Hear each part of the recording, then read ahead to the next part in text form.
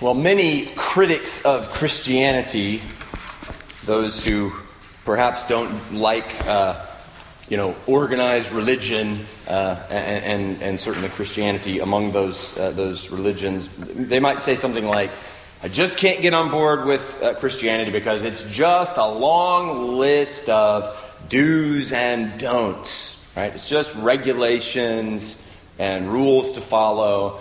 And so maybe they reject the whole thing out of hand because it just seems to them like just this list of regulations. Maybe you've talked with somebody who feels that way. I certainly have before. What they mean, of course, is that the teachings of the faith strike them as restrictive, as imposing a code of moral behavior on them that they have no desire or ability to carry out. And if we're boiling down Christianity to its basic essence, like to what is Christianity all about, these critics could not be more wrong. Christianity is not, at its heart, a list of commands or prohibitions. Do this, don't do that. It's less about do or don't and more about done. It's less about our obedience and more about Christ's obedience. It's less about us dying to our sin and more about Jesus dying for them. That's really what Christianity comes down to, the glorious gospel of grace that we believe, that we gather weekly to celebrate, that we labor to share with our friends and neighbors, is that everything necessary to bring sinners back to God has been provided in Jesus Christ. That's the essence of Christian faith. It's not about what we do. It's about what Christ has already done and the effects of his work applied by faith. And yet, there's no denying that Christian teaching contains moral imperatives. Do this. Don't do this. Commands and prohibitions. Do live this way. Don't live that way. And sometimes Christians who love the gospel and who celebrate grace have a hard time sorting those things out. And we begin to think maybe it's legalistic to expect one another to follow certain rules. So maybe when we come to commands in the Bible, we're not sure what to do with them because it feels like we're veering away from grace and toward legalism. As we've seen throughout this letter, the sequence is essential. We have to get the order of things right. Grace precedes law. New life in Christ comes before new man living. The verses we looked at last week in the middle of chapter 4 about putting on the new self or the new man. That's not something you do in order to get saved. It's something you do because Christ has already imparted to you his life. We're saved by grace through faith. That's Ephesians 2:8. Not by works. And then we walk in the good works that God prepared beforehand. That's Ephesians 2:10. We have to get that sequence correct. And if we understand the sequence, we've been made new in Jesus Christ by his grace. And now there are expectations for how we live. Now there are commands for how we live and don't live. Now there are good works that he wants us to walk in. Then we can approach commands and these sort of exhortations in the New Testament in a way that doesn't equal legalism. In other words, we're earning our salvation by our obedience to these commands. That is false. That is legalism. But it's not legalism to obey God's commands. It's not legalism to say and insist there is moral obligation on the part of God's people to live according to his word. And that indeed is what is happening in this second half of the book of Ephesians. Really, I try to think about sermons in the sense of sort of explaining and applying. And if you look at the whole book of Ephesians, really the first 3 chapters is explanation. This is the gospel. This is what's true. This is what Christ has done. This is how Christ has united the Jews and Gentiles as one people of God. And then chapters 4 through 6 is all the application. Because these things are true, here is how you are to live. And so these passages and these messages based on these passages can have the feeling of just this barrage of commands. And it could be a little bit dizzying. So I think I'm beginning with this sort of the framework of grace precedes law to make sure that in the barrage of moral instruction that comes in these verses that we don't begin to take on a burden that Christ does not intend for us to carry. Namely, this is how you are made right with God, by obeying these commands. So we need to just be careful that we have grace as the foundation. We are made new in Christ by his grace through faith. And then on that basis, here is the path that he calls us to walk. So our passage today gives us one of those great lists of do's and don'ts. In Ephesians 4:25, Paul continues his exhortation to his Gentile Christian readers to cease living like unbelievers and to live instead in light of their new identity in Christ, their new man. So let's look at that passage together. We're in Ephesians chapter 4, beginning in verse 25. And I'm going to read all the way down through chapter 5, verse 2. Just a little reminder that we believe the words of the Bible are inspired by the Holy Spirit, but we don't believe necessarily that the chapter and verse divisions are inspired by the Holy Spirit. Sometimes they get these things wrong. I think that what the unit of thought goes down through verse 2 of chapter 5. So in case you're like, wait, why are we starting chapter 5? I just think that the thought doesn't end at the end of chapter 4. So, chapter 4, verse 25, down through 5:2. Therefore, having put away falsehood, let each one of you speak the truth with his neighbor, for we are members one of another.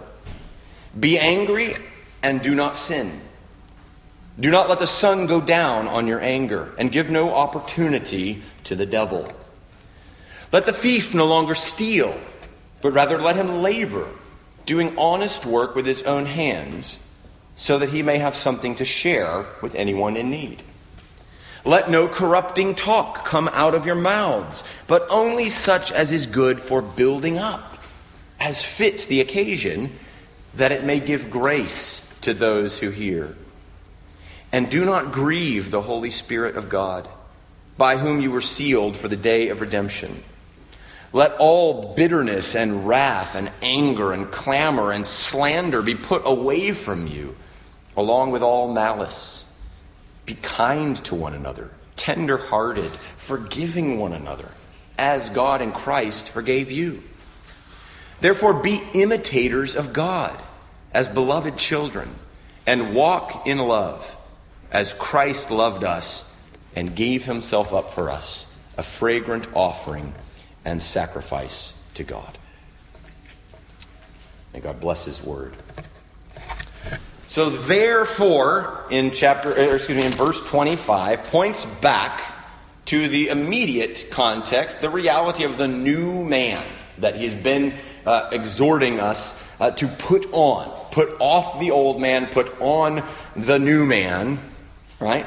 Since you've put on this new man, namely your identity in Christ, we've spoken at some length earlier in the series about union with Christ, about how when we come to faith in Christ, he places us into him. We are united to Christ in such a way that what is his is ours, and his resources become our resources. And so as we live out our new identity in Christ, we live in a new way, right? So that's what he's been talking about. And so I think that this sort of barrage of commands in chapter 4:25 and following is sort of a description of new man living, right? Put off the old man, which belongs to your old nature, right? Your old way of life, and put on the new man, created after the likeness of God in true righteousness and holiness. And then he sort of expresses, here's what that will look like in some ways. It's not exhaustive. He could probably keep going with further commands and instructions. But he begins to express to us, here is what new man living will look like in the family of God. And I want you to notice that all of these commands are relational.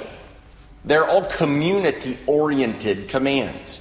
We tend to read the Bible very individualistically. The Bible says here, don't lie. Okay, so that means I need to make sure that I don't tell lies, generally speaking. But this is community-related. All of these commands have to do with how we live with one another within the church, within the people of God. And so the new man life has a community shape, transforming the way that we relate to and interact with the people of God. And so I think as we go through these verses, it'll be helpful for each of us to ask ourselves, does this sound like our church? And maybe even more pointedly and personally, does this sound like how I live in relation to my church? So this is how the Spirit of God may press these instructions down into our hearts, perhaps in different ways. So we get do's and don'ts. And really, we also get whys. Do's and don'ts and whys. In each case, in each of these instructions, it's not enough just to stop bad behavior. Don't do this. We actually are commanded to replace the negative behavior with a positive behavior, right?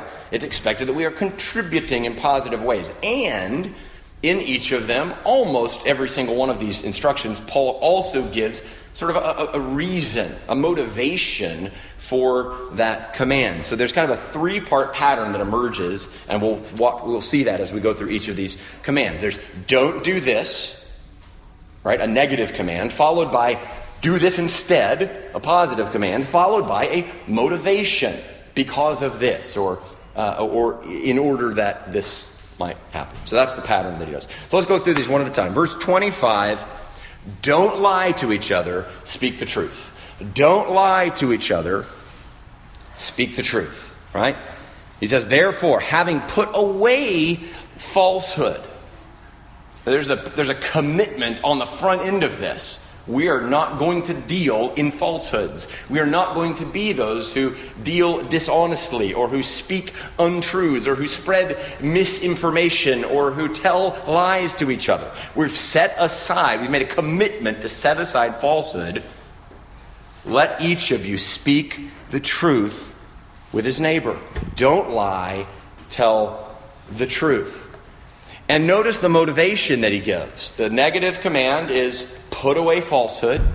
The positive command is speak the truth with his neighbor. Each one of you, that's individualized, but with a community focus. Let each of you speak the truth with his neighbor because we are members one of another. He gives a community reason, a community motivation for the command to stop lying and to tell the truth. For we are members one of another. And so he picks up the body language that he has used a few times. Back in chapter 4, verse 12, he spoke of the pastors and leaders in the church equipping the saints for the work of ministry, for the building up of the body of Christ. And then again in verse 16 where he said, when each part is working properly, the body makes itself grow so that it builds itself up in love, right? So he's taking up this metaphor of the church, the people of God, as a body with different parts, different functions working together. And that's the reason he tells us not to lie. Body parts are designed to work together for one another. There's a sense of united purpose.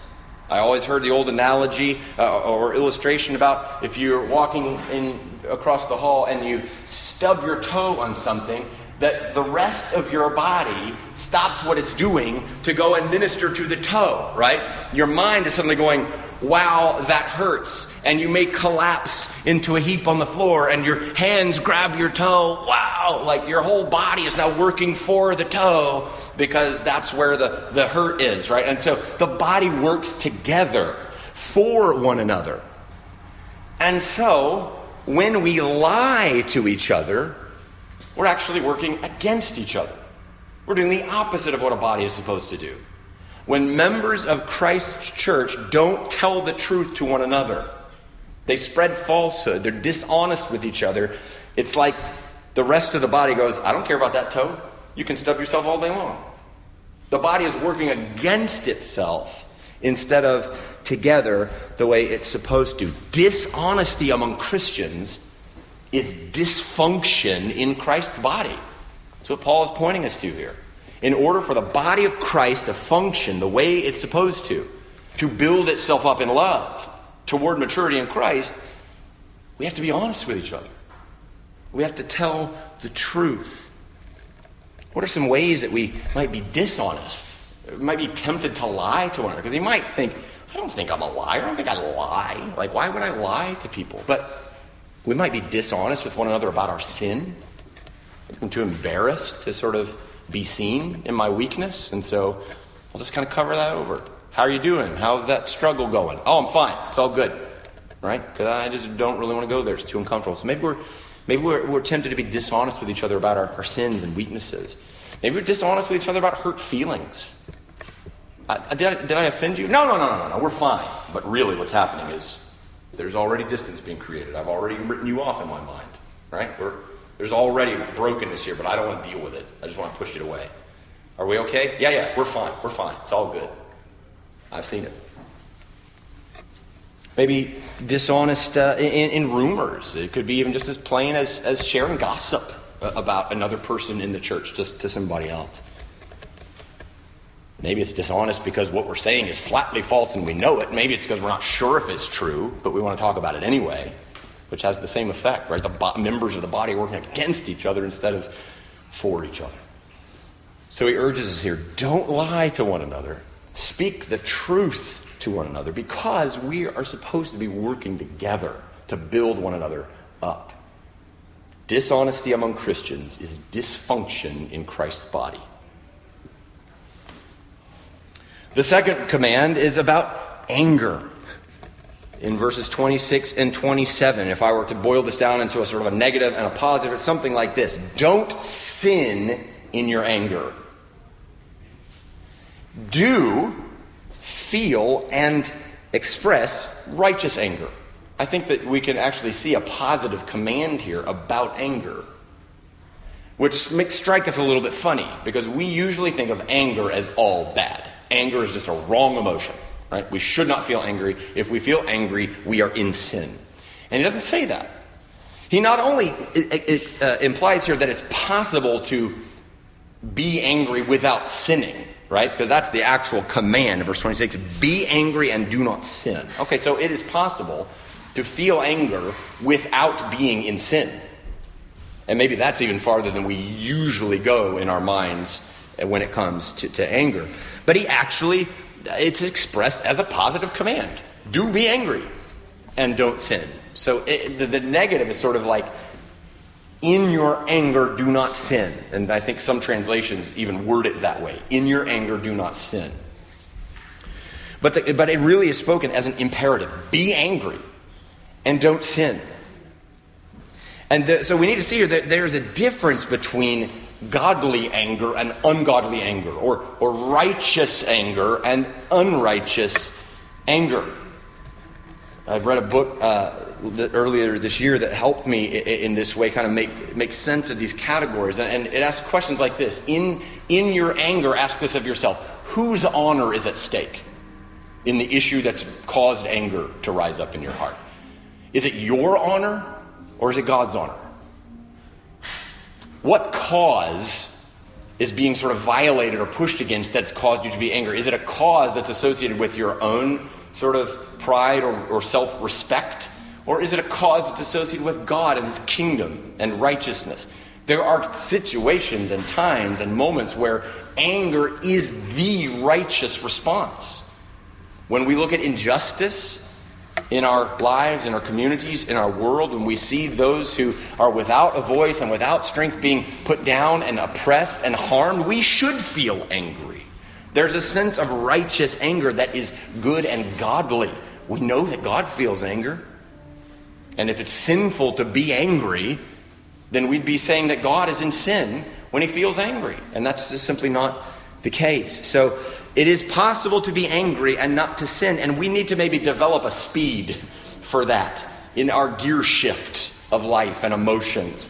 We need to maybe allow some room to feel angry about things we should feel angry about. But also to recognize that many times the things we feel angry about are probably not really righteous causes. They're probably not really because God's honor is at stake. It's more because I got inconvenienced. It's more because, I got disrespected. And so I think there's a propensity even here for self-deception, for us to be very lenient with ourselves. The scholar F.F. Bruce speaks of the subtle temptation to regard my anger as righteous indignation and other people's anger as sheer bad temper, right? He's just mad just because he has a bad attitude. But when I'm mad, no, it's righteous. It's a holy anger, right? So we need to be aware of our heart's inclination and tendency to sort of excuse ourselves and hold others accountable. So he tells us here, in a word, keep short accounts. Deal with sin quickly. Where he says, don't let the sun go down on your anger. I think he's speaking here about unresolved, unchecked anger. Because what happens to that? It festers. It changes. It grows into bitterness and unforgiveness, which is just relational poison. Again, he's concerned about the community. And New Man Living is a community project and has a community shape. And so when we're angry with each other and we don't resolve it, we don't deal with it well, we are essentially drinking poison and damaging the community of God's people. Don't sin in your anger. So if we're to see that the negative command, the positive command, and the motivation, the reason behind it, it's something like this. Don't sin in your anger. Deal with your anger quickly. Because the devil may gain a foothold. So I do want you to see that is a motivation that he gives, right? That the devil may gain a foothold if you don't deal with your anger. Verse 27, and give no opportunity to the devil. Now, the devil is not spoken of here as the cause of our anger. He doesn't say the devil made you get mad. But what he does express is that our anger, if it's ungodly anger and it's unresolved and not dealt with well, becomes an opportunity that the devil will use. He loves to camp out in an angry heart. The devil loves to fan the flames of bitterness and unforgiveness because he knows it destroys community. He knows it drives wedges between the people of God that Christ died to unite. So don't give the devil an opportunity. Deal with sin quickly. There's an internet meme I saw floating around recently that says something like, I've always heard, don't go to bed angry. But nobody ever told me, don't start an argument at 10:30 p.m. And I think there's some wisdom in that. Sometimes we find ourselves in situations, some people might, certainly not me. Just kidding. We might find ourselves in situations where it's like, man, we're at odds with each other here and the day should be over. And so now it's like, do we go to bed and deal with it tomorrow and just be angry for a while? Or do we deal with this and get right with each other before we move on? And sometimes you have a very late night dealing with those things, right? That's just human nature, human life. But there's wisdom in keeping short accounts, in dealing with the anger while it's there, instead of letting it silently fester and become something else. Don't give the devil an opportunity in your life because of unchecked, unresolved anger. The third command he gives us is in verse 28. Don't steal from others, but work for a living. And actually be generous. There's a maybe that's kind of the motivation behind it, is so that you'll be able to be generous. So again, that pattern. Don't steal, work hard. Why? Because then you'll be able to be generous with others. Now, on the surface of this, it speaks to a principle, a biblical principle of work and reward. right? The Proverbs are very clear about the importance of working, about being diligent. Go to the ant, you sluggard, right? We see the ant is laboring and building and working for his home and for his community. And so we should be more like that, right? And less like the lazy person who doesn't do anything. Paul himself in 2 Thessalonians 3, verses 10-11 says, if anyone is not willing to work, let him not eat. And then he speaks of those very people being idle, not busy at work, but being busybodies. It's kind of a play on words there that he uses. So if you're not busy working, you're going to find trouble to get into, right? Ways to sort of be a nuisance or a pest or in other people's business in ways that maybe you shouldn't be, and becoming a gossip and these sorts of things. And so there's just a basic principle that he's certainly expounding here. Anybody who wants to have a living must be willing to work, right? Let him work. If anyone is not willing to work, let him not eat. But there's a context here that's interesting, I think, where he's speaking to those among the people of God who may be tempted to steal. And the contrast with earning a living, I think, implies that the people who are stealing are probably poor. They're probably people who don't have enough. And so the way that they devise in their own minds to get their needs met is to steal from people. I'll steal food here, I'll steal money there, I'll steal whatever, something I can sell. People are stealing things in order to meet their own needs. And certainly that's not the way that God intends. And in fact, one of the Ten Commandments is, thou shalt not steal, right? So we know very well God does not intend for us to steal from one another. And so I think in this context, the stealing would be done by those who are poor because I think they're not working. And thus the poor are exhorted to not only stop stealing. He doesn't say, let the thief stop stealing and then move on. He says, actually, let him labor. Let him work with his hands. So that, look at the motivation, he may have something to share with the one in need. There's an interesting sort of redemption in that situation. He was the one who didn't have what he needed and was stealing. Now he's saying, no, if you'll work and earn a living, then you'll actually have something that you can willingly give to the one who is in need. And so there's a turning of the tables that he has in mind. I think it's really beautiful. So those who are inclined to take from one another, instead work for it, be diligent, and then in your out of your resources that you've earned, be generous. Give to the one who is in need. Next command is in verse 29, and it has to do with how we speak. And this is so important and powerful. Let's read verse 29. Let no corrupting talk come out of your mouths, but only such as is good for building up, as fits the occasion, that it may give grace to those who hear. Once again, we have a very clear negative command, positive command, motivation. The negative command would be something like this. Don't use your speech to harm others, but instead use your speech to build them up. Why? Because you can actually be a means of God's grace to others in your words. Your words can give grace to those who hear. What power is in our words? You may be familiar with the passage in James that speaks of the power of the tongue. Life and death are in the tongue, right? See how great a forest is set ablaze by such a small fire. Just the words that we speak have the power to build up or to destroy. It's amazing to think about. And how many words we speak or type. I think our online speech should be subject to the very same principle. Are the things that we're saying and the things that we're putting on Facebook and writing in letters or emails or whatever other ways you tend to communicate with words, are our words building others up or are they tearing them down? He says, let no corrupting talk come from your mouth. That is talk that actually sort of eats away at the integrity of someone else. Your words can destroy and tear others down. But your words can be a means of grace to someone else.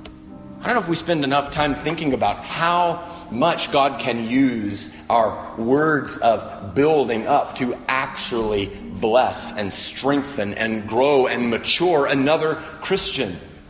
Because I think when he says there, only such as is good for building up, as fits the occasion, that it may give grace to those who hear. I don't think he just means that it'll sound nice to their ear. Oh, that sounded gracious. That was a nice thing to say. Or that we're like cutting each other slack, right? Giving grace means, okay, I'm not going to pick on you for something. I'm just going to let that thing go. I don't think that's what he means. He means that our words to one another can actually bear the power of God to do spiritual good in someone else's life. We can be a means of God's grace in one another's lives if we'll use our words for that purpose and with that in mind. You have the power to be an instrument of God's equipping, sanctifying grace in how you speak. It's amazing. We should ask ourselves, am I using my words this way? Are my words inclined more likely to build somebody up, to encourage somebody, to strengthen somebody, to grant courage to them, to be a means of God's grace? Or are my words more likely to be a source of discouragement, of disappointment, of hurt even? How often do you think God works in another's life for their spiritual good through your words? Don't use your speech to harm others, but to build them up, because you could be a means of God's grace to them. The command in verse 30 is the one that doesn't follow the pattern. It doesn't have the negative and the positive and the motivation. But it's very important. Look at verse 30. Do not grieve the Holy Spirit of God, by whom you were sealed for the day of redemption. It brings up there, of course, what we saw in chapter 1, verses 11, where he spoke of the inheritance that we have obtained in Christ. And then down in verse 13 of chapter 1, in him, in Christ, when you heard the word of truth, the gospel of salvation, you were sealed with the promised Holy Spirit, who is the guarantee of our inheritance until we acquire possession of it. So he's already spoken of the Holy Spirit as the means by which we are sealed, as we are guaranteed, we are protected, preserved until the end, so that we'll obtain that inheritance that Christ has purchased for it. And so he invokes here the Spirit of God, who is the seal of our salvation, by whom you were sealed for the day of redemption. And the command is simply this: don't grieve the Holy Spirit. Don't grieve the Holy Spirit. I think maybe the most plain way to express what that means, or the ways that we could grieve the Holy Spirit, would be in the context here, to do the opposite of what he's calling us to do. I think we grieve the Holy Spirit of God when we tell lies to each other and are dishonest to each other. We grieve the Holy Spirit when we don't deal well with our anger, and we let our anger fester and become bitterness and unforgiveness toward one another. We grieve the Spirit of God when we're inclined to steal from others, to take what's not ours, and even just to be stingy and not generous with each other. We grieve the Holy Spirit of God when we use our words to tear down his people instead of to build them up. Don't grieve the Holy Spirit of God. I was at a pastor's gathering recently where Dr. Kevin Smith, who's the executive director for Maryland and Delaware Baptists, he was sharing some thoughts, some things that were on his heart. And he said, just looking at the sort of climate of life in the churches in our day, he said, we have all of this zeal for preaching the gospel and making new disciples and baptizing people and all this. Like, that's sort of the driving goal of Southern Baptists, right? Is like we should be telling the gospel to people and seeing new conversions and baptizing people and all this. And he says, and yet our churches are rampant with division and and anger and distortion and disunity. And so he said that our life together as churches, the unity in the church, has what he called missiological implications. Namely, we can't expect the Spirit of God to empower our witness, to empower our preaching, to empower our evangelism, if we are grieving him by the way that we live together. That was a really powerful exhortation. If we're serious about the Holy Spirit using us for his glory in the lives of others, we'd better be equally serious about guarding the unity of the church and making sure that we're doing everything we can to avoid grieving the Holy Spirit by the way that we live together. Let our lives together be something that the Holy Spirit would delight in and be glorified by and not grieved by. Don't grieve the Holy Spirit of God.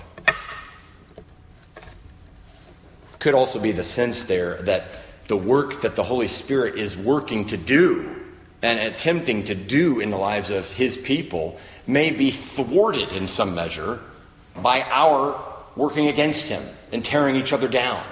So if we're using our words not to build up but to tear down, we're actually in a sense frustrating the work of God in people. Paul says somewhere else in Romans 14, I think, don't destroy the work of God for the sake of food, right? So for arguments over things about conscience where you disagree with your fellow Christian, don't tear him down in such a way that the work that God is doing in him is undone or belittled in some way. So we can actually, in the negative, we can actually be a tool really of the enemy to prevent the work of God in another Christian's life. Don't do that. That's the command plainly spoken that Paul gives us. Don't grieve the Holy Spirit of God. Live in such a way that he would be empowered to work in your fellow brother or sister in Christ. The final one of these specific commands, it's really kind of a lot of commands even in one. He gives us a list of negative things that he wants us to get rid of. Don't be, verses 31 and 32, don't be hateful, vengeful, bitter, etc. But be kind and tender-hearted and forgiving. And then he gives a motivation, just as God in Christ forgave you. So there again is that pattern. Don't be like this. Do be like this. Here's why. Because God forgave you. Look at those verses one more time. Verses 31 and 32. Let all bitterness and wrath and anger and clamor and slander be put away from you, along with all malice, like we're wishing ill on one another, or we're speaking ill of one another, or we're having this sort of unchecked, unresolved anger festering in our hearts and becoming bitterness, and we're fighting. That clamoring is fighting and disagreeing and disunity with one another. Don't let those things run in your hearts and in your community. Fight against those things. And instead, be kind. Be kind to one another. Tender-hearted. We should have a softness of heart toward one another. We should be willing to be patient with each other, desiring the good of one another, forgiving one another. Should we be surprised that forgiving love would be the cornerstone of Christians' relationships with one another? Forgiving love is at the heart of the gospel itself and the heart of God's redeeming actions toward us in Christ. So it should not surprise us that it should also be the mark, the central defining mark of Christians' relationships with each other. Forgiving love. Love one another. Be kind to one another. Forgive one another as God in Christ forgave you. We should remember how much grace we've been shown through Christ, and then be willing to bend that grace outward toward one another and be patient and forgiving. And then verses 1 and 2 of chapter 5 gives, I think, a little bit of an umbrella for all of these do's and don'ts and whys of the last several verses. And really the umbrella is this. It's simply walk in love. Walk in love. He tells us in verse 1, therefore, be imitators of God as beloved children. Be imitators of God. An interesting exhortation. Remember back in verse 24, where he was speaking of the new man that we're to put on. He said in verse 24 that this new man was created after the likeness of God, in true righteousness and holiness. So we saw last week how this new man is really something of a restoring of the image of God, the imago Dei that is in each person, that by sin and rebellion against God has been muted and distorted in people. It's still there, but it's covered over with layers of sin and pride and rebellion. But now in Christ, this new life that we have, he's brushing the dust off of the image of God. And so we're beginning to resemble him more again in true righteousness and holiness. So when he tells us to be imitators of God as beloved children, he's calling us to live out this new identity, right? To grow into maturity in Christ. And as we do that, he says, we show ourselves to be children of our Father. You know the phrase, like father, like son, right? Children tend to resemble their parents, and maybe particularly sons, their fathers, right? The way that they're raised, the way that they're trained, the way that they're spoken to, those instincts and characteristics sort of follow them throughout their lives, for good or ill, right? Like father, like son. And as he's telling us here, to be imitators of God, it's like the likeness of God in us grows. And we become more, we more closely resemble our Father as we imitate him. Walking in love. Verse 2. Walk in love as Christ loved us. Love is the banner over all of these actions and attitudes toward one another. Patience, forgiveness, grace-giving speech, truth-telling, hard work, and generosity toward our neighbor. All of these are simply expressions of love, which, as Paul tells us in Colossians 3:14, binds everything together in perfect harmony. Love is the banner over all of these actions, over all of our behaviors and attitudes toward one another that he calls us to. You know, Jesus said that the law and the prophets hang on the two commands. Love the Lord your God with all your heart, soul, mind, and strength, and love your neighbor as yourself. That's the whole kit and caboodle of the law of God, love neighbor. That's what it boils down to. He's basically saying that all of the commands and instructions to God's people about how to live with one another are just love defined. This is what love looks like. This is what love means. And in the same way, I think in the context of this passage, if you want to know what does love look like in a church, read Ephesians 4:25 through 32. That tells us what love looks like. It looks like truth-telling. It looks like patience and forgiveness and forbearance. It looks like generosity. It looks like dealing with our anger and not letting it fester into bitterness. Walk in love. And if that's not a clear enough picture of love, just the description of life together that he gives us, then he calls us to look at Jesus Christ himself, who loved us and gave himself for us, a fragrant offering and sacrifice to God. Jesus himself is the perfect example of love, the perfect expression of love. It means at my expense, for your benefit, to the glory of God. This is what Christ did. Christ took our weakness and brokenness upon himself. He bore our sins in his body on the cross to pay the penalty that we owed, so that through his death, we might be given fullness of life at his expense for our benefit. to the glory of God.